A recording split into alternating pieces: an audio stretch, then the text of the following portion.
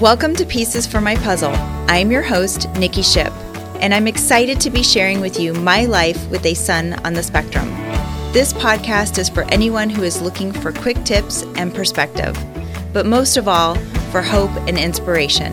So sit back, relax, and let's put the pieces together.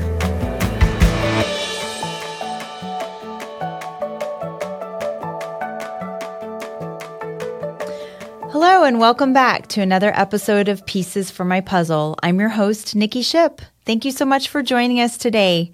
Last week, we spoke about ways to get outside and explore, so I hope you found some golden nuggets of information from that episode.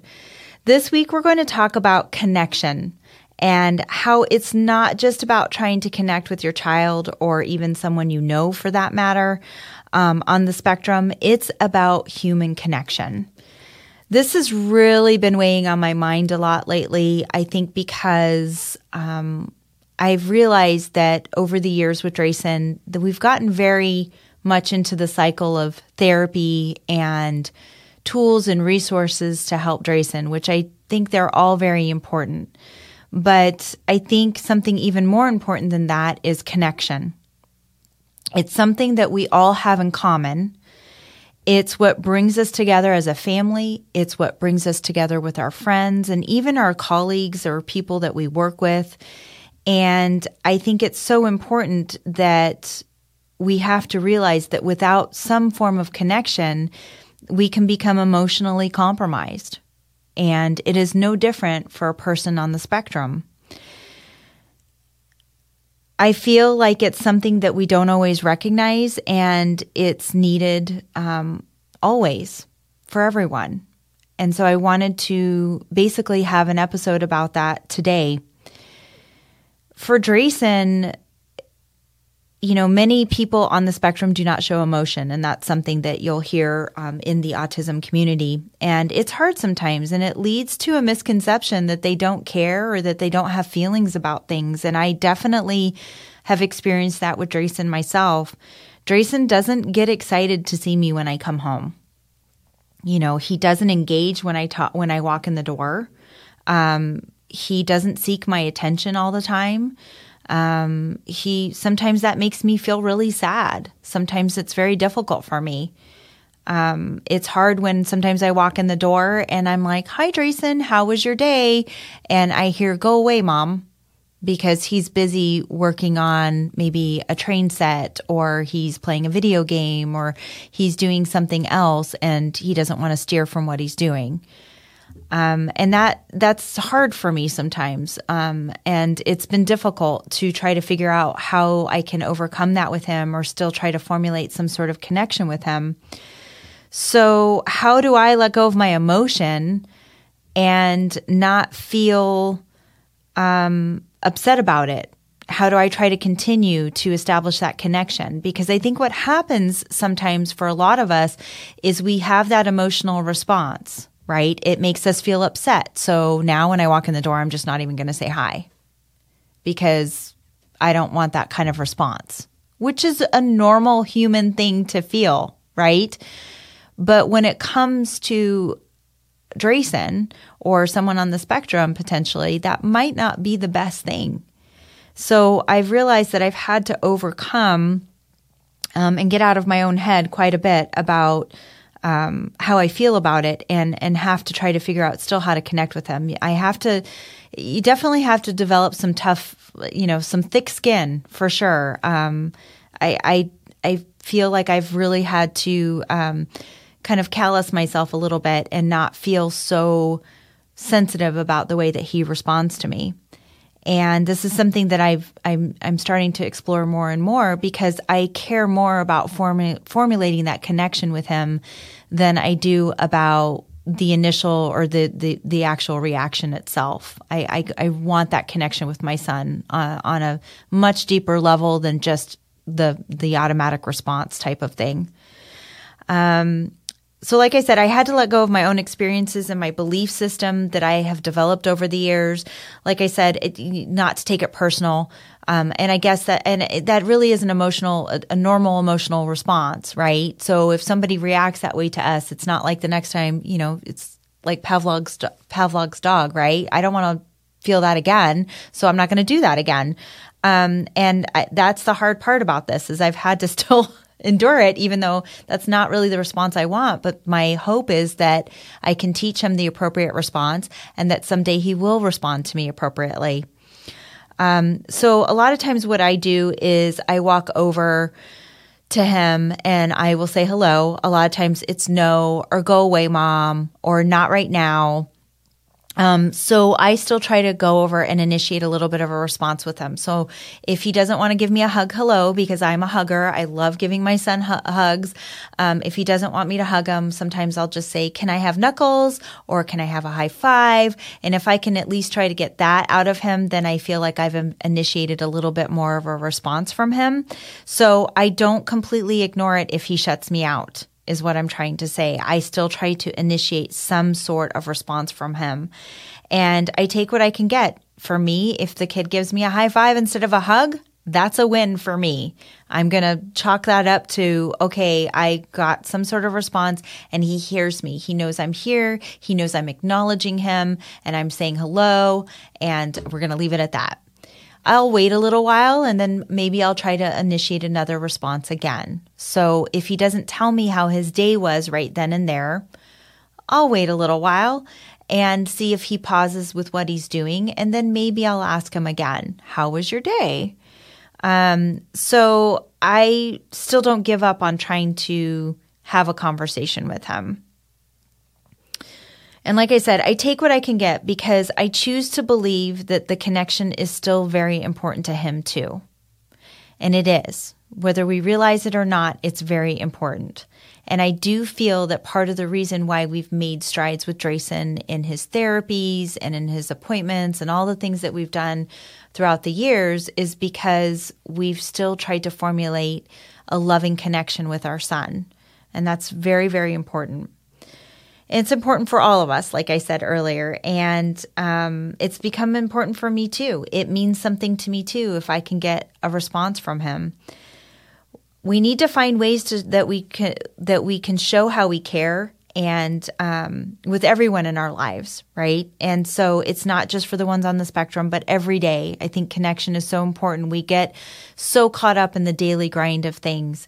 And I guess what I'm saying is that we're living day to day in our grind, and sometimes I think we forget to let our loved ones know how much we love them and value them and appreciate them. So I challenge you to express yourself more. I challenge you to get out of the grind, to get out of the rut. Tell your child you love them. Ask yourself, when's the last time you told your kid you loved them? Was it 5 minutes ago? Great. Tell them again. Was it yesterday? Great. Tell them again. But I think it's important to make sure that we let our loved ones know that, including your spouse, including your friends, including other family members. It's important to remember and to establish those connections. The stronger the connection, the stronger the support, I feel. We're so focused on behavioral plans with Drayson, and I sometimes feel that we're still missing some of those fundamentals of what's important, right? Of what's the end goal. And behavior plans have worked for us, but I only believe that behavior plans have worked for us because of two core beliefs that we have attached to each and every one. Okay, every behavioral plan, every goal, everything, there's still very core beliefs that are attached to those things. And what we highly believe in our household and everything that we do with Drayson and everything we do as a family is that the first thing is belief that Drayson is capable and that he can do these things that we need him to do. He might not know how to do everything right now, but we believe that someday he will be capable to take care of himself, to do things for himself. So with every goal in mind, every behavioral plan, everything that we have implemented, there's always the belief that he is capable. And the second thing is unconditional love. Unconditional love, loving the good and the bad. You can't love only certain parts of this. You have to love all of it. And that is a really, really hard thing to do. But we feel that as long as those two things are attached, belief and unconditional love to every goal, to behavioral plans, to anything that we implement in any of his therapies, then we know that he has the potential to be successful within those goals. So I ask you, the posing question is, how are you finding connection with your child or with your loved one on the spectrum? It could be the smallest thing. For example, it could be that you just went and sat next to the person, even though they didn't say a word to you. Like I said, Drayson sometimes doesn't even acknowledge me when I walk in the door. If I don't say hello, he wouldn't say hi to me at all.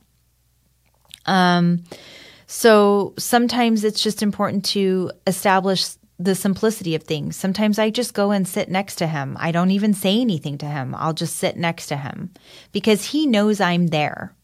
He knows I'm there, and that's important. And sometimes it's just sitting in silence. The other day I did that. I sat right next to him because I just simply wanted to be next to him. If you can give a high five instead of a hug, if you can do knuckles, it could even be something as simple as putting a sticky note in their lunchbox or in their backpack, or a sticky note on their mirror every morning when they get ready for the day, or at the end of the day, surprise them.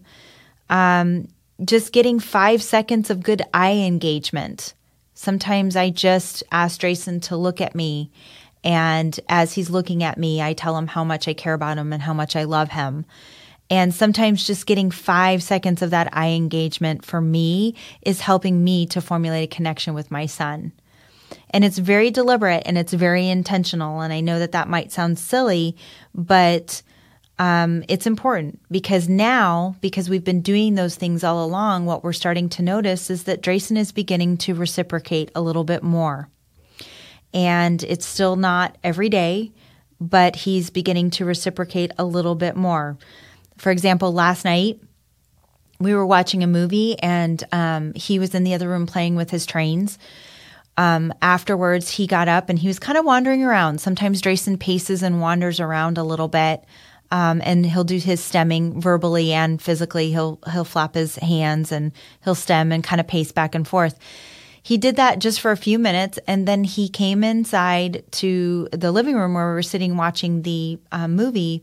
He sat right next to me, and he had his blanket with him. And he sat next to me, and he said, "I'm cold." And I said, "Well, I'm cold too, but you're lucky because you have a blanket." And he took his blanket, and he threw it also on me. I said, "Oh, are you going to share your blanket with me?" And he said, "Yeah." And he actually leaned up against me.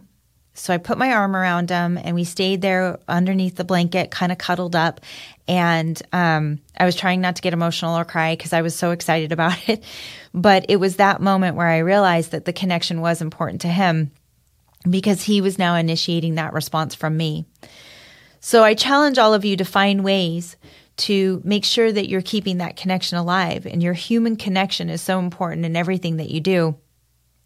And to make sure that you don't stop trying, because if you do, then things can go to the wayside and you don't want that to happen. So it's important for both of you to make sure that that human connection is staying there always.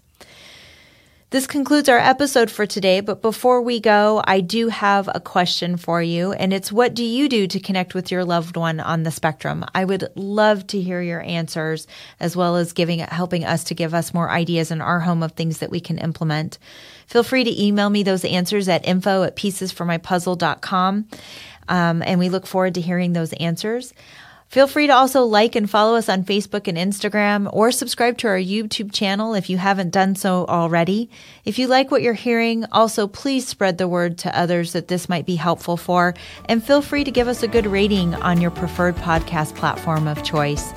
Thanks again for tuning in, and until next time, keep working on your puzzle, and remember, you don't have to have it all solved in a day. Take care.